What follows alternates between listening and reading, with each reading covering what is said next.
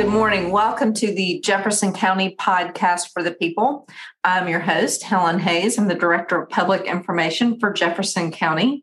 And with me today is Deborah Snyder. She is the Executive Director of the Children's Hospital Intervention and Prevention Services Center. It's a little bit of a mouthful, but I think the acronym for that is CHIPS. And we're going to talk a little bit today. It's a subject I don't like, to be quite honest with you. I mean, child abuse. But it's very important, and the services that you guys provide are very important. So, Deb, tell us just a little bit about what you do and what CHIPS is. All right. So we purposely go by CHIPS. And Children's Hospital Intervention and Prevention Services does not have the words child abuse in there, and we did that strategically. The intervention for CHIPS is we provide forensic medical exams if there's suspected child abuse. The intervention is also counseling services for the children that may be listed as probable victims of abuse. We also provide counseling for the non-offending caregivers. Sometimes it's even siblings that may be witnessed the abuse or that are having some sort of issues because they were not targeted and they're feeling guilty. So we'll just look at the needs of the family. The prevention, the P in CHIPS is prevention. And that is when we talk to the community about preventing abuse. And CHIPS is also used by several schools to meet the mandate of Aaron's Law. And Aaron's Law started a few years ago, and the mandate is that sexual abuse prevention education is required for the schools to teach. The schools found out the year that the law passed in August, and school starts in August. And so they reached out to CHIPS to help with those presentations. We've been doing them in the school systems before, just when we were invited, or if there was an issue that the school, had to deal with. And now we're in several of the school systems in Jefferson County. Very interesting. And I know it's an incredibly valuable service. I think, child abuse and heightened awareness of that comes in a lot of different cycles and with things you see on the news.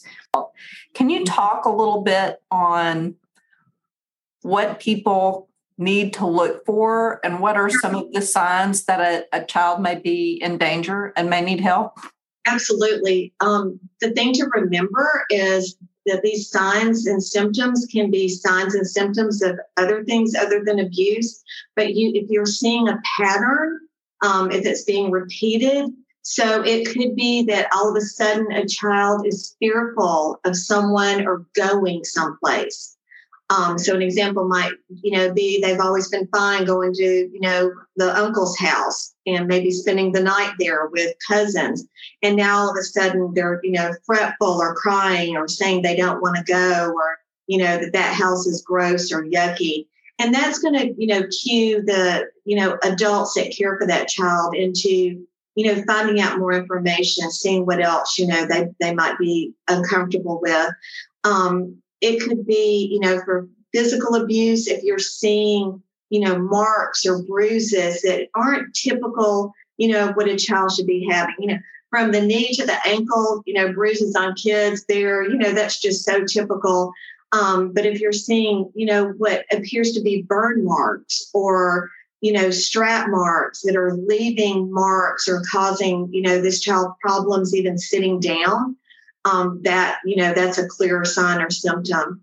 With, suspected sexual abuse, if a child is also having trouble sitting or walking, that might be, that there's some sort of issue that's happened. So any change in behavior, so a new onset of fears, new nightmares, a kid that's, outgoing all of a sudden becomes withdrawn or quiet, or your quiet child all of a sudden is, crazy manic and, real talkative. So any changes with the child's behavior that you're noting is like a cue in, even if it's not abuse, just a cue in that something else is going on. Excellent. Really good points. So if you see some of those things, how do you approach that with a family member, or what is the correct way to address it, or maybe shed some light on it? Yeah, sure. The easiest way is if you can go ahead and have already established, or go ahead and establish an open dialogue with kids. And I raised 3, and I had to pick, and it didn't have to be long, the little quiet times that I could just devote to that, one child. Between work and school and homework and extracurricular activities, we're on the run a lot. So one of my children, the best time to talk to them was at night before they were going to bed. Another child that I had was a morning, person, and that's when they were fresh. Another one was after school. And if you ask open-ended questions to give them the opportunity to talk, so not questions where it's just yes or no. And if you've gone ahead and established that open dialogue and communication, then it's easier when there's a problem or something you're concerned about. The thing not to do is to interrogate them. Because when kids are asked a bunch of questions over and over again, they think they're in trouble, no matter what. And so the best way is just to say, tell me something good that happened to you today. Was there anything that happened today that made you feel unhappy or uncomfortable? Well, tell me a little bit more about that. And I challenge adults that I talk to win Academy Awards. So if a child is telling them something that's uncomfortable, or it's something related to child abuse, that you try not to have a really strong reaction, which is really difficult to do, especially if it's your own child. And just try to listen, thank the child for telling you, don't make any promises you can't keep, because they might tell you, please don't tell anyone else, this needs to stay a secret. And you kind of do that dialogue then. A good time to talk to kids is when you're driving in the car. They're seat belted in, they're in their car seats. If they don't have their electronics, if you've got the radio off, and if it's an uncomfortable topic, you're really not even making eye contact with them, which, can be easier for the adult. So a lot of times that's sometimes a good time to talk to kids. What age group do you find is the harder age group to talk to? I imagine, as kids become older and they become teenagers, they're like, maybe talking to mom and dad's not really cool. Yeah, absolutely. Absolutely. When we talk about prevention, education, you can start around 18 months. Wow. And when you're in the bathtub, or when you talk to babies, here's your eyes, here's your nose, here's your mouth. Your eyes are for seeing, your nose is for smelling. And you can talk about their private parts. Now, the doctors I work with, I'll be honest with you, they fuss at me. They're like, Deb, you should be using the anatomically correct terms for private parts. And I know I should. But the Aaron's Law teaching kids about sexual abuse prevention is fairly new. And we're in Alabama. We're in a Bible Belt area, and it can be an uncomfortable topic. So we do use the words private parts, but any family that's using the anatomically correct terms, that is absolutely fine as well. The thing that I steer people against is the funny little family nicknames for private parts, because if you think about a kindergartner going to school, and maybe this is the first opportunity that they've had to tell someone outside their family if abuse is happening, within the family home. And for instance, they say to their, kindergarten teacher, Miss Jones, my uncle's messing with my pocketbook. Miss Jones might say, oh, well, they shouldn't be taking your candy or your lunch money. But in that child's head, they have just told a trusted adult, someone is abusing me. Because unfortunately, a term like pocketbook is, a term for a female front private part. It's a slang word. Kids, if there only know dirty words or bad words, they might be afraid to tell something's happening because they're afraid they're going to get in trouble for saying the word.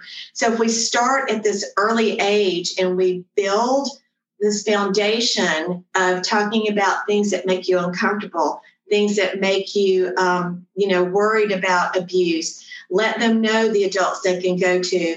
So if you start at 18 months, we start doing these presentations in preschools or childcare centers with kids age 3. Then some school systems, the kindergartners, first, second, third, whatever grade the school chooses, and then middle school. And then by the time we get to the high school, if they've had all these lessons, the topic is easier. Now, you're absolutely right. The high schoolers usually sit and look at us like, you're boring. This is just something else that someone's telling me I can and can't do. But we try to remind them, even if you're in high school, people being taken advantage of, people being tricked into bad or poor relationships, it happens to adults too. Sure. And when they graduate from high school, if they decide to go to college, join the military, join the workforce, they are going to get a talk about sexual assault or sexual abuse prevention, even, when they're adults. So we talk about being a building communication and building these foundations all through. When we talk to the high schoolers, we're also going to talk to them about dating relationships that are healthy or unhealthy. We're going to talk about human trafficking issues. We even start talking about that in the middle school because that's kind of the age range that's targeted the most. And we talk to them, we hope they never have to use our safety plan that we teach kids, but we want them to know it. Just like they know what to do if there's a fire, they've got a safety plan if there's bad weather coming. The schools teach safety plans, if there's lockdown intruder drills. And I've been around and in the schools long enough. I remember when we first started doing the lockdown intruder drills and kids were crying. And now they can't wait to tell me, Miss Deb, I know what to do if I'm in the bathroom. I wouldn't know what to do if I'm in, the classroom. I know what to do if I'm in the hallway. And so that education and that repeated education, like I said, building on that foundation, it gives them the knowledge that gives them the ability to be empowered and know what to do. Right. You talked about knowing what to do in a weather situation, knowing what to do in a fire. The thing that's different with abuse is the people doing the abusing are often use bad words, things against them to try and control the victim. And that can be a lot harder to deal with unless you've really been working with the children, like you said, from a very young age. And you try the safety plan is very easy. And of course, the vocabulary that we use for the younger kids is going to be a little different than the vocabulary for the older. But the basic premise of the safety plan with any form of abuse is you try to say no or stop. You try to get away or get out of that situation if you can. And then you find your power because they've lost their power if they're being abused. And they find their power back and they find a trusted adult to tell. And we really emphasize that it's never, ever, ever the child's fault. It's never, ever the child's fault. And we try to say no or try to get away because obviously, Helen, there's going to be situations where they didn't have a chance to say no. They didn't have a chance to get away. Or because most of the time it's someone that they know, that person's going to know what the child's afraid of. They're going to know what they like, what they're curious about, what they think that they need or want, and they bait or trick them into these, relationships. And it's slow a lot of times. It doesn't just start out with, hello, I've just met you and now I'm trying to, abuse you. But it can be a slow grooming process. And a lot of times the family is also tricked into trusting this adult that may be abusive. With sexual abuse, it's really a lot of mind control as well as trying to take control of their bodies. With physical abuse, a lot of times the prevention is if people can understand child development. I've heard so many times people, the baby just starts to walk and they think they can be potty trained that fast. And then the baby gets physically abused for, accidents because they're trying to potty train too young. Or, especially in this time of added stress with COVID and financial stress and kids being at home more, just the parent, they're losing it because they've got all these other factors that are causing stress. And unfortunately, the child's the easy target. So a lot of times physical abuse is thought out, and a lot of times it's just a reaction to a lot of stress. So if we can have these open conversations, and if people can be mindful of the stress that they're under and seek out help just for themselves and very much understand child development. A baby pulling your hair is not a baby being mean or bad. That is just a normal development for a baby.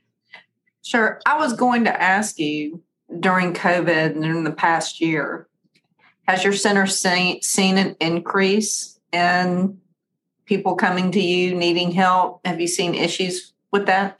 We, like the rest of the world, a year ago, it was the 17th that we left the center, and we were working from home. Our medical team, of course, was coming in if there was a need for an exam. Our counseling team was doing telehealth. And 3 days after virtual school started, our phones were ringing off the hook.